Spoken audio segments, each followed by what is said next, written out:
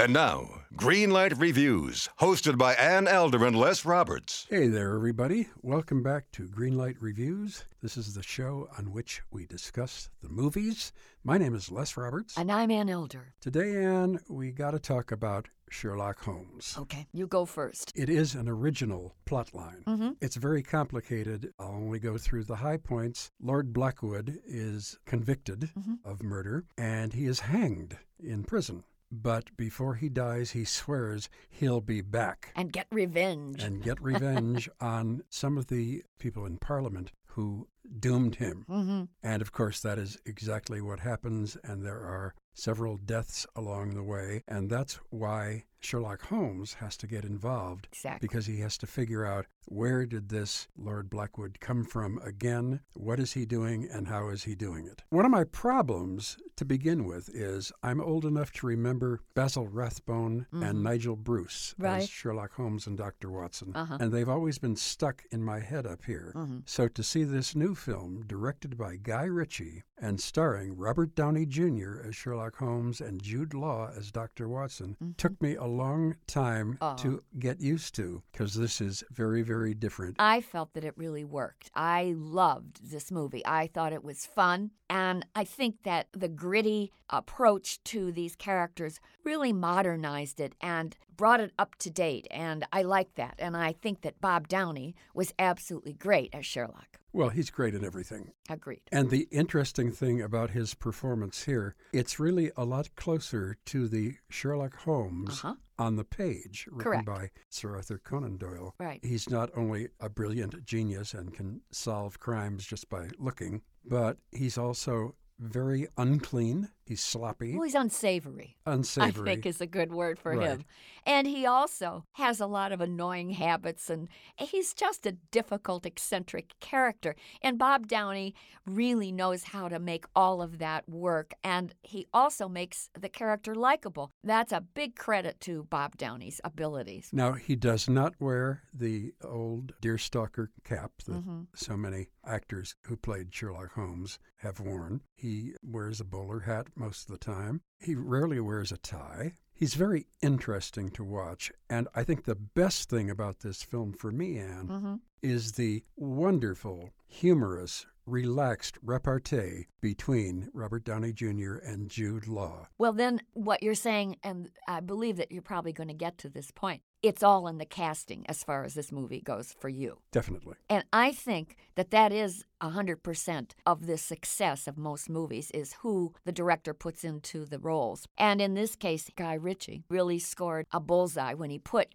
Jude Law in as the wonderful Dr. Watson. And I think it proves that Jude Law is a good supporting character actor. He's funny in this role, but he also shows that he can be a really loyal friend to his eccentric pal, Sherlock. And I like that relationship. It's a buddy movie, I guess, sort of like Sundance and Butch Cassidy. Sort of, yeah. I just think the whole movie is great fun. Well, let's talk about some of the other people in the film. More good casting news. More good casting. Mark Strong plays Lord Blackwood. And what we're going to find out at the very end is Lord Blackwood is the assumed name of the infamous Professor Moriarty, who was the longtime nemesis of Holmes in the stories. Well, I think we should also say that in order to update the story here, the writers, Michael Robert Johnson and Anthony Peckham, made sure that they brought in some timely issues like black magic. Then, of course, Sherlock and his pals engage in fisticuffs as well as taekwondo and all kinds of martial arts. One of my favorite scenes in the film is in the boatyard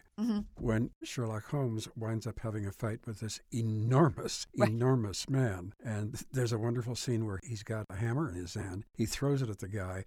It bounces right off his shoulder, and the guy looks a little bit annoyed at that. Right. Yeah, he does. He does look annoyed. And how about the almost romantic lead in this picture, Rachel McAdams? I've always loved Rachel McAdams. She plays Irene Adler, who is another character from Conan Doyle. They didn't give her much to do in this film. film. I wish they had given her more. I think she is so enchanting on the screen. She's strong enough as an actress that she can hold her own against the formidable Robert Downey and Jude Law, of course, too.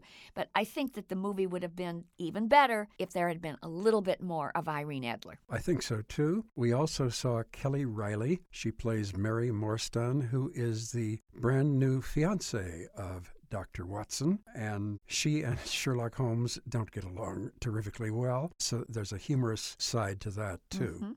I wish I liked the film as much as you had, Anne. I just felt that there was something missing, and I guess I'm thinking about the classic Holmes films and television shows that I'd seen in the past. I know they tried to update this for the modern audience, and they've done so very well, and I think that younger people are going to like this. They're certainly going to like the fisticuffs and the scene where Holmes jumps out of a window about 10 stories high and lands in the Thames. But I think, too, that we have to give credit to Robert Downey. He masters an English accent. He's so complete into this role. It's really exciting to watch Bob Downey at work. When he takes on a role, he really disappears into it. And I really forgot I was looking at Bob Downey after about the first 20 seconds. He's really good.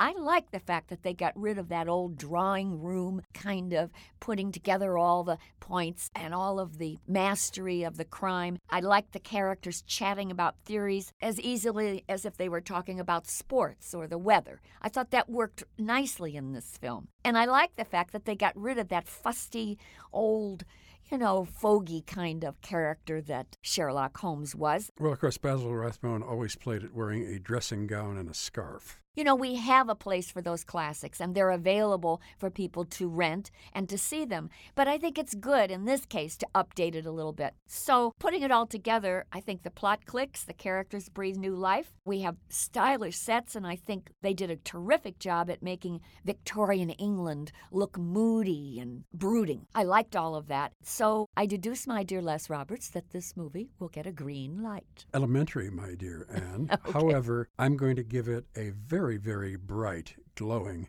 yellow light. It didn't quite make it for me, but I did enjoy it, and as I frequently do with my yellow light movies. And I would say that if you like this kind of thing and you're not as stuck in the old, frankly, dusty classics that I am, you ought to see Sherlock Holmes, and you'll enjoy it. I know that. I think Bob Downey has found a great new character. I think Guy Ritchie, as the director, has found the perfect niche in movies for his stylish direction. I certainly agree with you about Guy Ritchie. I was pleasantly surprised at how well he put this film together. So, from Ann Elder, a green light, and for me, a vivid yellow light for Sherlock Holmes, the one in the 21st century. Directed by Guy Ritchie, starring Robert Downey Jr., Jude Law, Rachel McAdams, and Mark Strong. Well, we've got another one coming up for you very, very soon now. We always love going to see new films, and whether we're crazy about them or we're kind of on the fence about them or we hate them a lot, it's always fun to go. So, my name's Les Roberts. And I'm Ann Elder. And Greenlight Reviews hopes that you all have as good a time as we do at the movies.